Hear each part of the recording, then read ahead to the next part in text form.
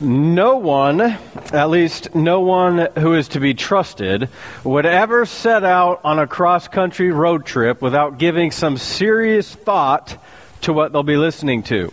We all need some jams for the road.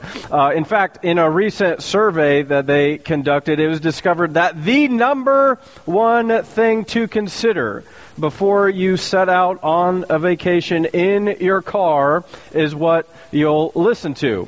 Think about that. More important than the hotels that you'll stay in so you don't get scabies, and more important than where you're going to get fuel on the way, more important than what you're going to eat, what's on the playlist. Furthermore, according to the 25,000 people surveyed, Bruce Springsteen and Keith Urban were the top two artists on who you should listen to on your road trip. Which tells me there are at least 25,000 people in the world who have no idea what real music is. Right? I mean, I can get behind the Boss a little bit, the Ghost of Tom Joad, Born in the USA, but Keith Urban? What in the world?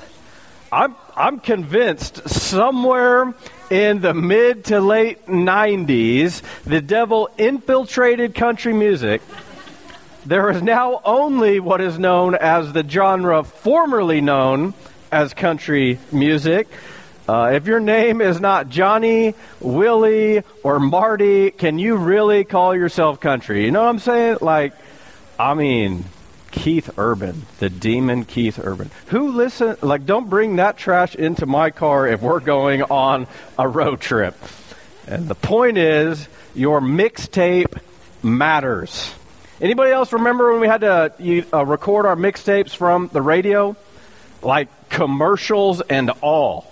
You had to get your cassette tape that you bought at Radio Shack and push play and record at the same time. And I think one of my first mixes included Annie Lennox, Walking on Broken Glass. Come on, somebody. You know that? Meatloaf, I'd Do Anything for Love. That was the jam in the 90s, man. You young kids don't know nothing about the struggle of cassette tapes. And get out the pencils, everybody. We got to rewind these mugs. And all you millennials know is Peter Quill. He uses a mixtape to tour the galaxy. But lest you think I'm super old, I am young enough to remember when Napster came out and changed my life. And you download a song and burn it on your CD, on your so you had to start the night before, because it took 10 hours to download the song. Good thing there's no emergency in the middle of the night, because you're locking up the phone line. But nowadays we just stream everything. Spotify, Pandora, instantaneous. The reason I'm reminiscing with you and the reason I bring all this up is because the idea of a playlist is actually not a new phenomenon. Thousands of years ago, when the Jewish people had to travel from where they were to get to Jerusalem at least three times a year, which Passover in the spring, Pentecost in the summer, the Feast of Tabernacle or Feast of Booths in the fall. While they're on their way, they sang different songs to keep their hearts happy and to focus on God. The songs were compiled into the Psalms located in your Bible between Psalm 120 and 134, and they were memorized by the Jewish people. It was the original road trip playlist, which the Psalms or the songs, depending which you prefer, they are identified as the songs of ascent, because Jerusalem is located up on a plateau. So no matter where you were traveling from, you had to literally ascend to get there. But this playlist is also somewhat symbolic, because these songs of ascent were meant to lift your spirits, and your soul would figuratively ascend to God while you were singing. This is important for us today because we could really say that as we are making our ascension to heaven, that's what Jesus promises for all who believe in Him and follow Him. So as we are making our way to heaven, here on earth, we are being formed for heaven. And so these songs should have intense meaning for us as well. These hymns speak very pointedly to us about how we're supposed to consider and regard our public worship. And really the question before us today is, can we say that our hearts ascend within us as we anticipate worship here? We should regard worship in the Lord's house with the Lord's people as the highlight of the week. And we should look forward to it more and more with each passing day. We, like King David, who wrote some of these psalms, should be glad when they say to us, "Let us go to the house of the Lord." And so over these coming 5 weeks together, we're going to look at this road trip playlist, 5 different songs of ascent. And today, we're kicking off the series in Psalm 121. So if you brought a Bible, I hope you did, go ahead and grab it. Make your way to Psalm 121. If you're new to the whole Bible thing, just open it up to the middle. The Psalms should be looking around in there somewhere. You need the big 121, or pull out your phone, get out the Bible app, iPad, whatever, and find 121. Title of my message this morning, Guardian of the Galaxy. I already threw a shout out to my man Peter Quill, but Drax, Gamora, Rocket, Groot, you all are important as well.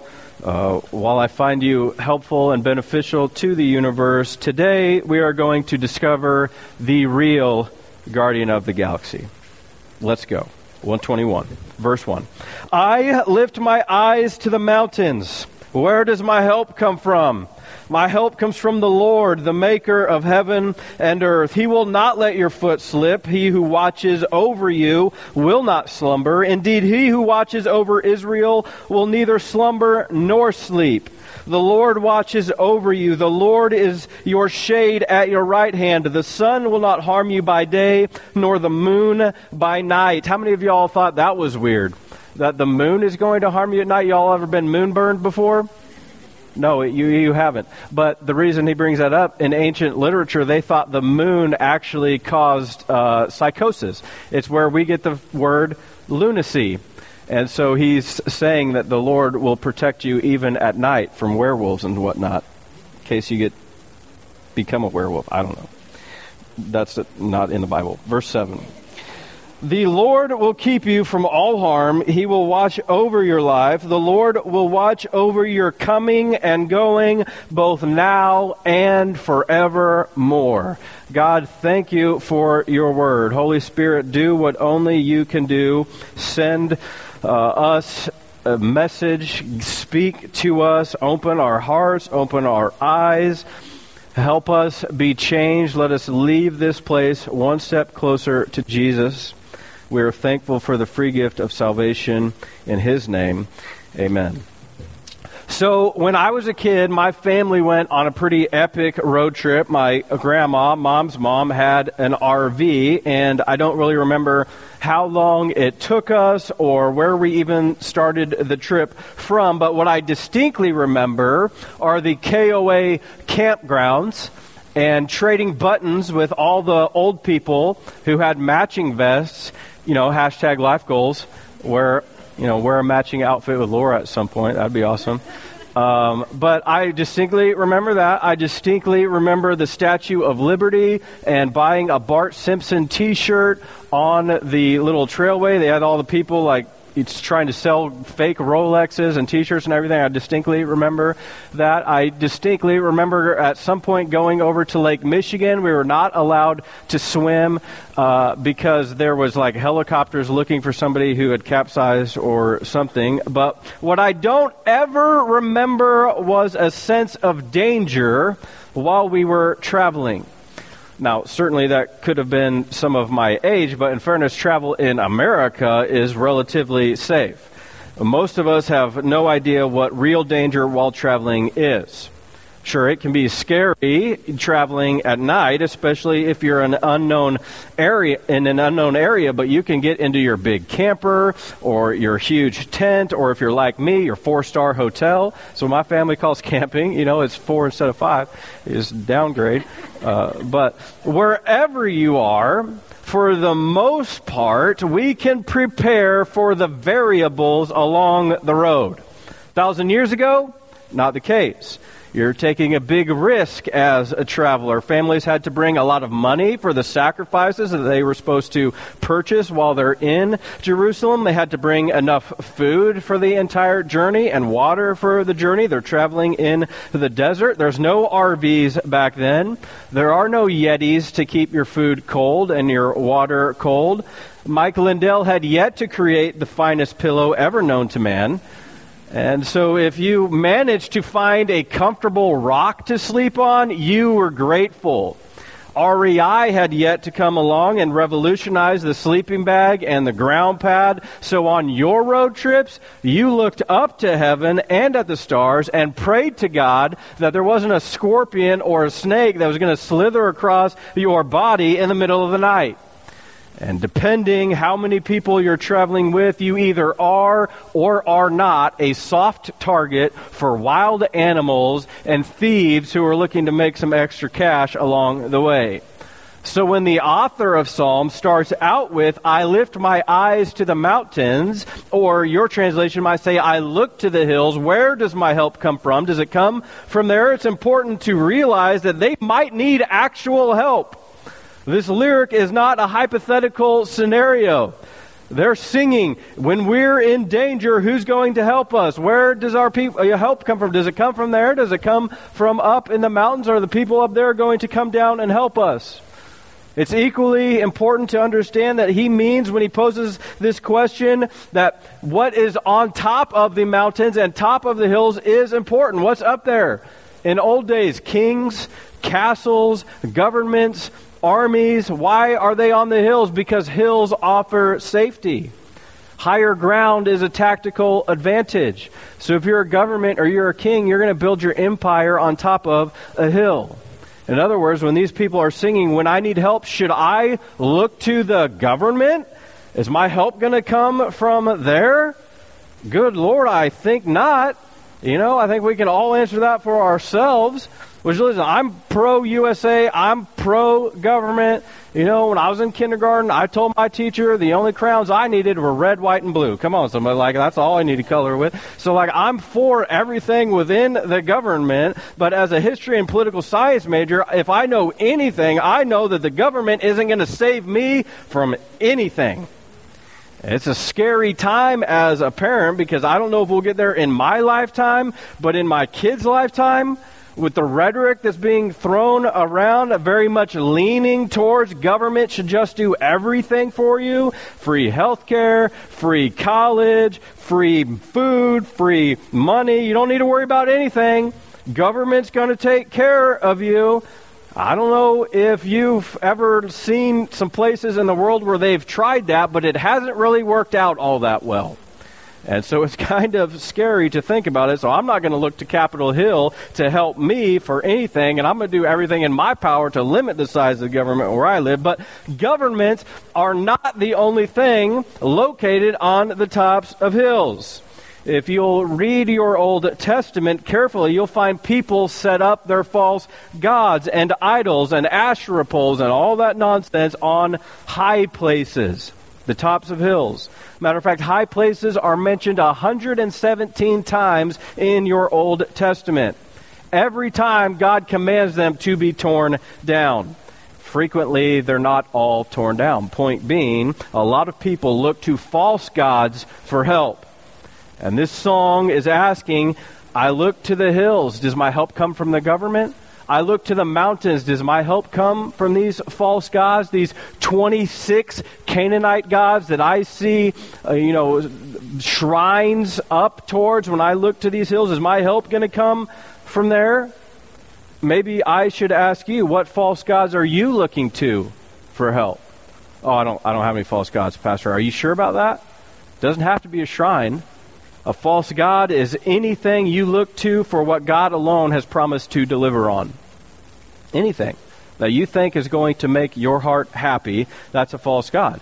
Because God's biggest promise in your life is new life, joy, salvation through His Son, Jesus. And if you're looking for something for joy and happy and safety outside of God, money, anybody?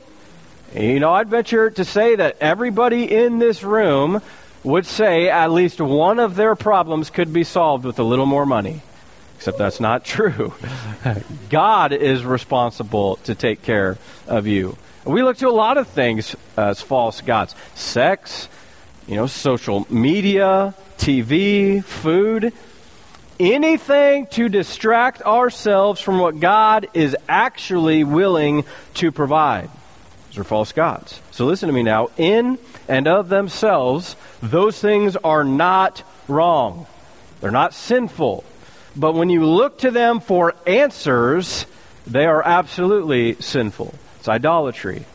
So you want a breakthrough this morning? You want something that you can take out of here today? Answer this question. What is it that I don't understand about God that makes this item so attractive?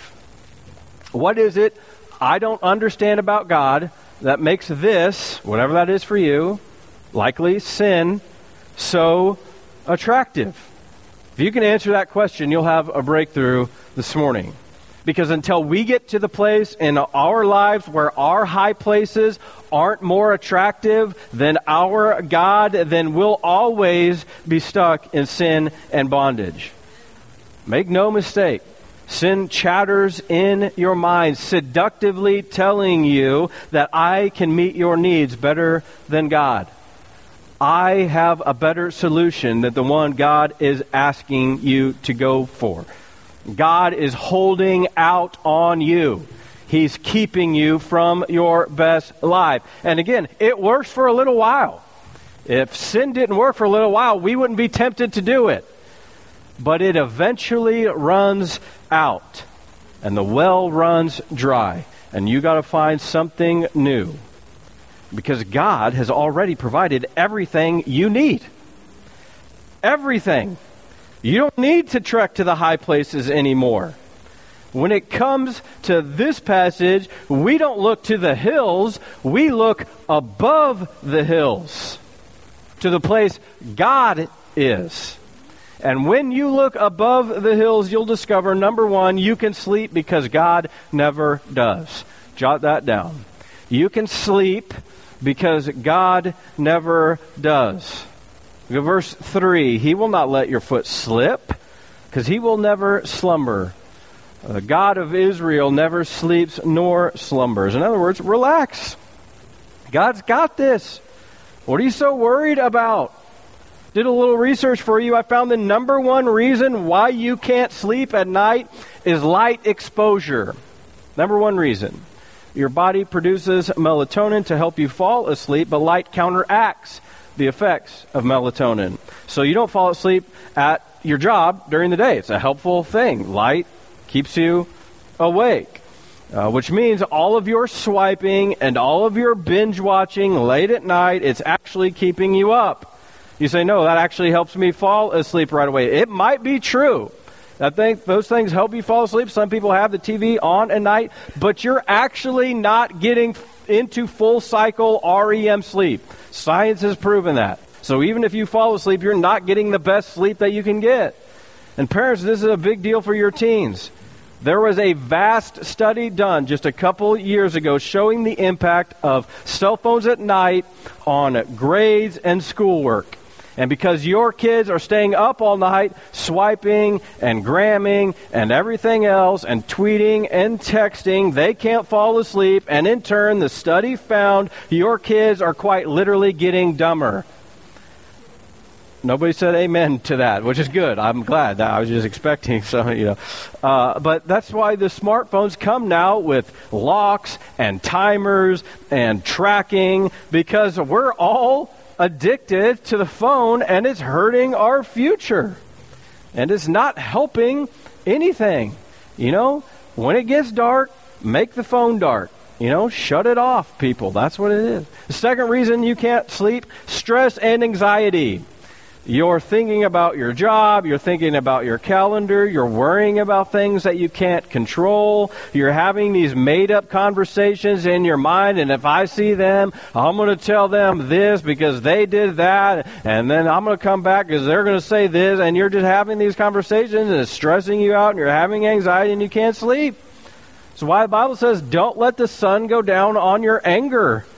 because it doesn't help you with anything, especially falling asleep. You just stew on that and you chew on it in your mind. And if it's between you and your spouse, you roll over and you give them the back, and you can sleep on a space about that big in your king-size bed because you don't want to get close to them. And you're just angry all the time. Now you can't sleep. The Bible says don't be anxious about anything, but through prayer and petition, present your request to God. You got to start winning the battle in your mind. We're going to talk about this more in the coming weeks, so I'm not going to spend any more time on it, but it's a real thing. Stress and anxiety. Can't sleep. Third reason you can't sleep is because of an inconsistent schedule. Your body doesn't know it's time for bed because every other night you're out gallivanting around or doing whatever you want. Never developing any consistency. Parents, let me talk to you. This is why having a schedule for your young children is so valuable, because they feel love and safety by knowing what to expect. And sleep is a big deal for little kids. Now, here's the good news. On all three of the insomnia variables, they're all curable. You can shut off the phone at night. You can develop a schedule. You can turn your worries over to God. I'm not saying any of those things are easy. I'm saying they're doable. Check out 127 of Psalms, one of the other songs of ascent. Look at this. Unless the Lord builds the house, the builders labor in vain. Unless the Lord is in control of your life, in other words. Unless the Lord watches over the city, the guards stand watch in vain. In vain you rise early and stay up late, toiling for food to eat. What's that say? For God grants sleep to those he loves. Good news for you, for God so loved the world. God loves you. Your cell phone don't. Your schedule doesn't. That food you love, it don't love you back. I can see it in my midsection every time I wake up. It ain't loving me at all. It's clinging to me. That's just something else. So I'll ask you again. What is it that you don't understand about God that makes this world so attractive? God has something better for you than any of those things that you think they can provide for you. What makes it so attractive? Why do we need to be distracted? Moving on, look at verse 7. The Lord will keep you from all harm. Help me out. What kind of harm? All harm. Now, this was written in Hebrew, and it's poetry, so you kind of got to put everything into context. So I looked it up for you. The word all, it literally translates everything. All harm. You say, well, what about this? No, all harm. The Lord is going to keep you from all harm. So here's what I want you to write down. Your hurts won't lead to harm. Your hurts won't lead to harm. God never promises to keep you from hurt. He 100% promises to protect you from harm. You've probably heard me say before that hurting with hope still hurts. But again, hurting doesn't lead us to harm, which is why you can have hope. There's a vast difference between the two. It might sound like semantics, hurt and hope. Well, or hurt and harm? What is the difference? The difference is body and soul. We think so much of keeping of the body and of a man's outward circumstances.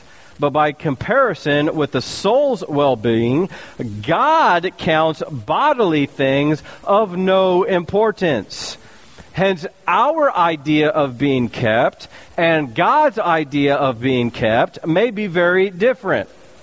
One commentator I read wrote, God may preserve a man's soul when he lets his outward affairs go all to ruin. For the sake of his soul, this may be needed.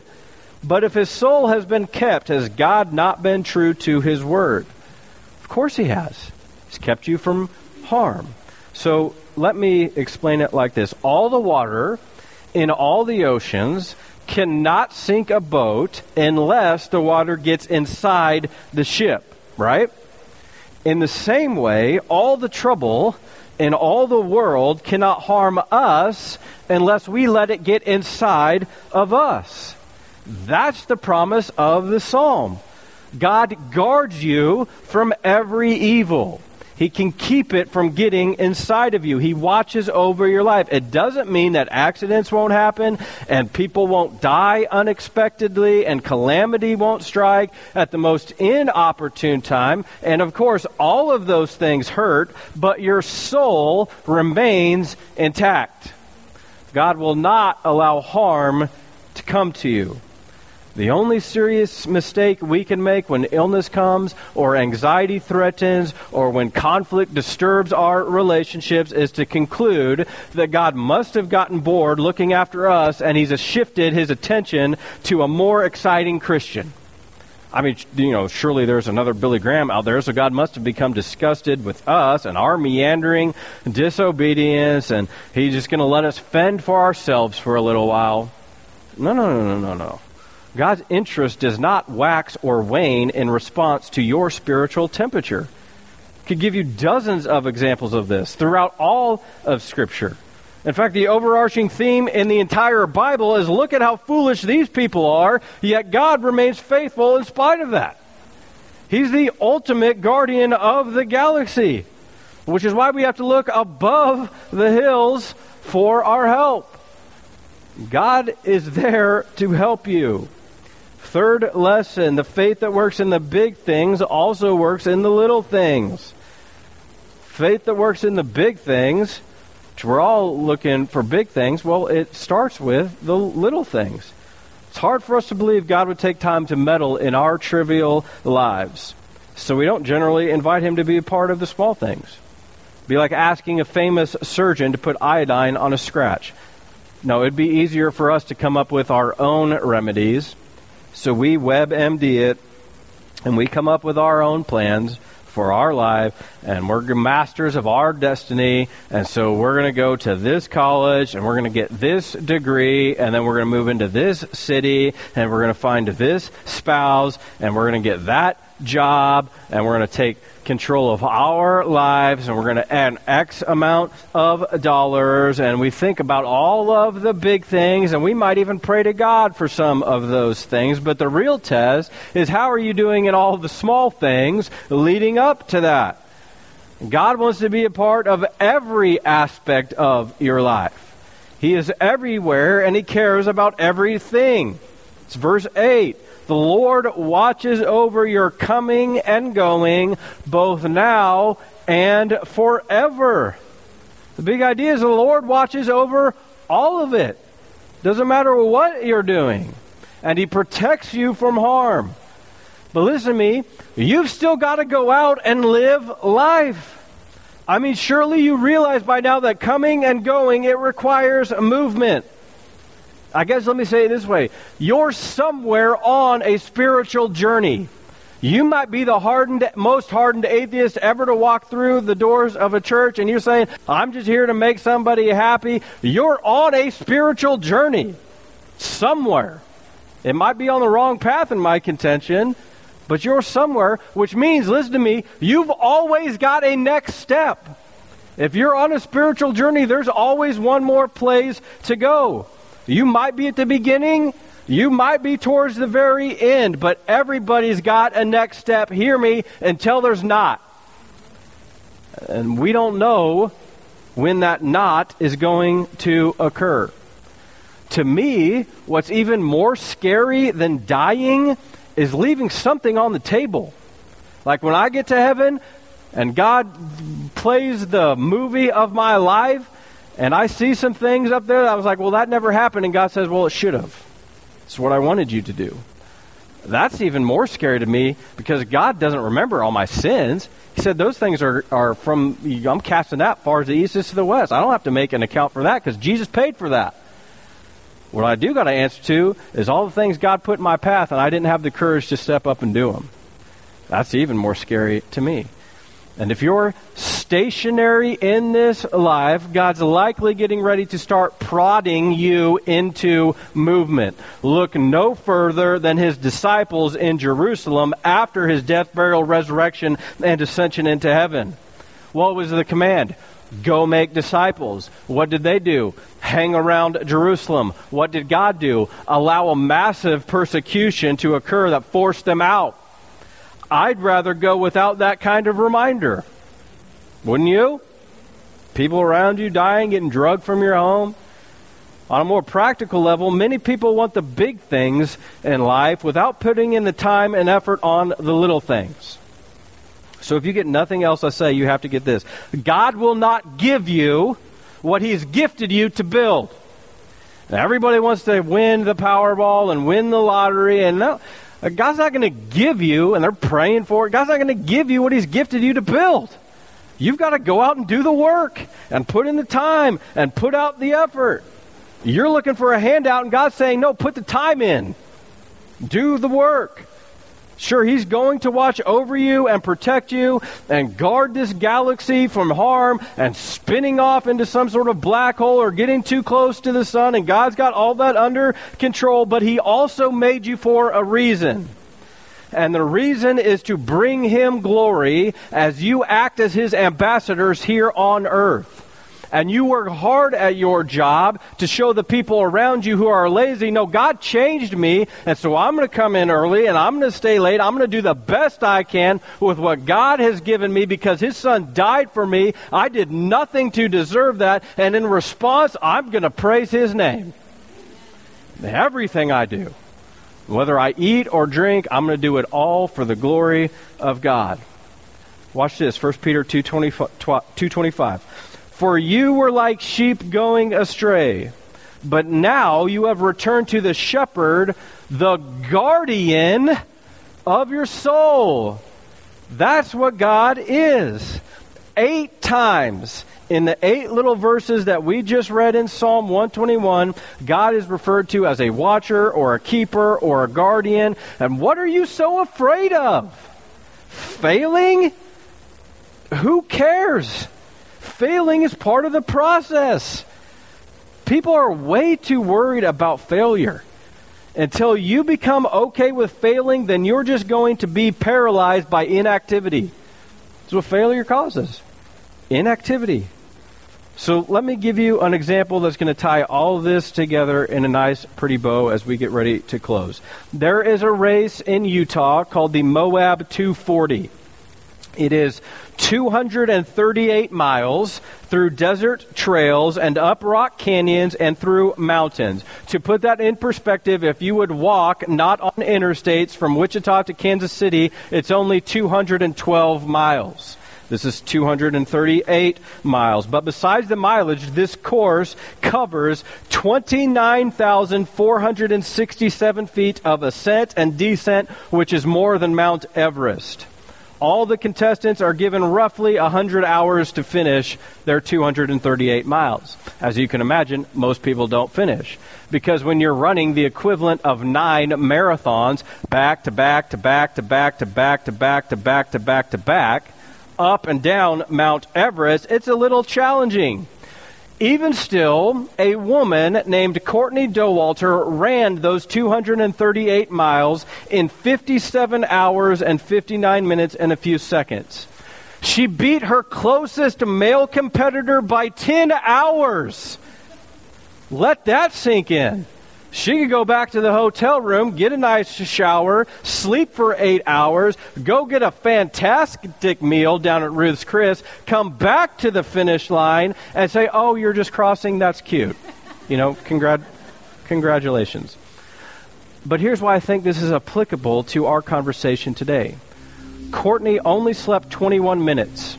Of the 3,480 minutes that she was running, she sacrificed 2 sleep intervals. One 20-minute section, which she said she didn't sleep very good, and one 1-minute section, which she said was the greatest full REM cycle of sleep that she's ever had for a minute. And she had to sacrifice sleep in order to win. Well, the Bible repeatedly calls your life a race. And in our race, we can sleep comfortably. Not 21 minutes, because the God of the universe is never going to fall asleep. And Courtney had to solve problems and go through hurts all along her journey multiple times, figure out which path she needed to take and how she was going to get there. And the good news is, in our case, God wants to be there with us to help us along the way. Small things, big things, it doesn't matter. God wants to play a part. And the thing that I want you to wrestle to the ground this morning is, are you running your race in such a way to win? I need you to know that the reward you get for overcoming the last challenge is the next challenge. There's not a finish line in this life until there is. You see what I'm saying? Like we run and we run and we run, and there's the next thing and the next thing and the next thing, and finally the next thing is standing before God. Don't live your life in such a way that the only thing you're looking forward to is retirement. It's nowhere in the Bible. You should run your race the hardest towards the end of your race, helping everybody around you because you're not burdened down with a job. Teaching them how to love your wife and husband the best that you can, and what it means to work hard throughout the days of your life, so that at the end of your race you can work even harder helping the people around you. But I need you to hear this. God doesn't have to guard the people who are sitting in the shade. They're comfortable. The devil ain't going to pedal around with people who aren't doing anything. Just let them sit there. Let them be inactive. They're not living the plan God has for their life. Why do I need to make them sin anymore? And so if you look at your life and you're like, man, this is comfortable, this is shady, this is nice, I've got everything I could ever ask for, it's cool, there's no need to trust in the Lord, might I submit to you, you're probably not on the path God has called you to. And if you're way off the path, what you have to hear me say is the best news I could ever give you is God is the pace setter standing right next to you. He's meeting you exactly where you're at to get you back onto the path that He has you on this planet for. It's why He sent His Son Jesus, to give you an example to follow. And even if you haven't been following, God's ready to steer you back on the course. Can I hear a better amen, somebody? It's a story of life. Take your next step closer to Jesus. Do the next thing that God has asked you to do, but never be comfortable in this life. It's not what God has asked you to do. Every head bowed, every eye closed. God, thank you so much for gifting us this planet, gifting us another day here on earth. God, we know that you are the guardian of this galaxy, that you have a plan for our life better than anything we could come up with on ourselves. God, many of us in this room have been trying to write our own story, but we're ready for you to take over. Help us discover what this next step is for our life. What is the next challenge? Help us overcome it with your power. God, if we're completely off course, send your Holy Spirit in a powerful way to lead us back. Forgive us of our sin. Forgive us of looking to high places for our help. We repent of those things. We trust in your name, the power that your Son Jesus gives to us by His resurrection from the dead. Help us surrender our lives to you. Wherever we're at on this journey, bring us one step closer to you. We ask all this in Jesus' name. Amen.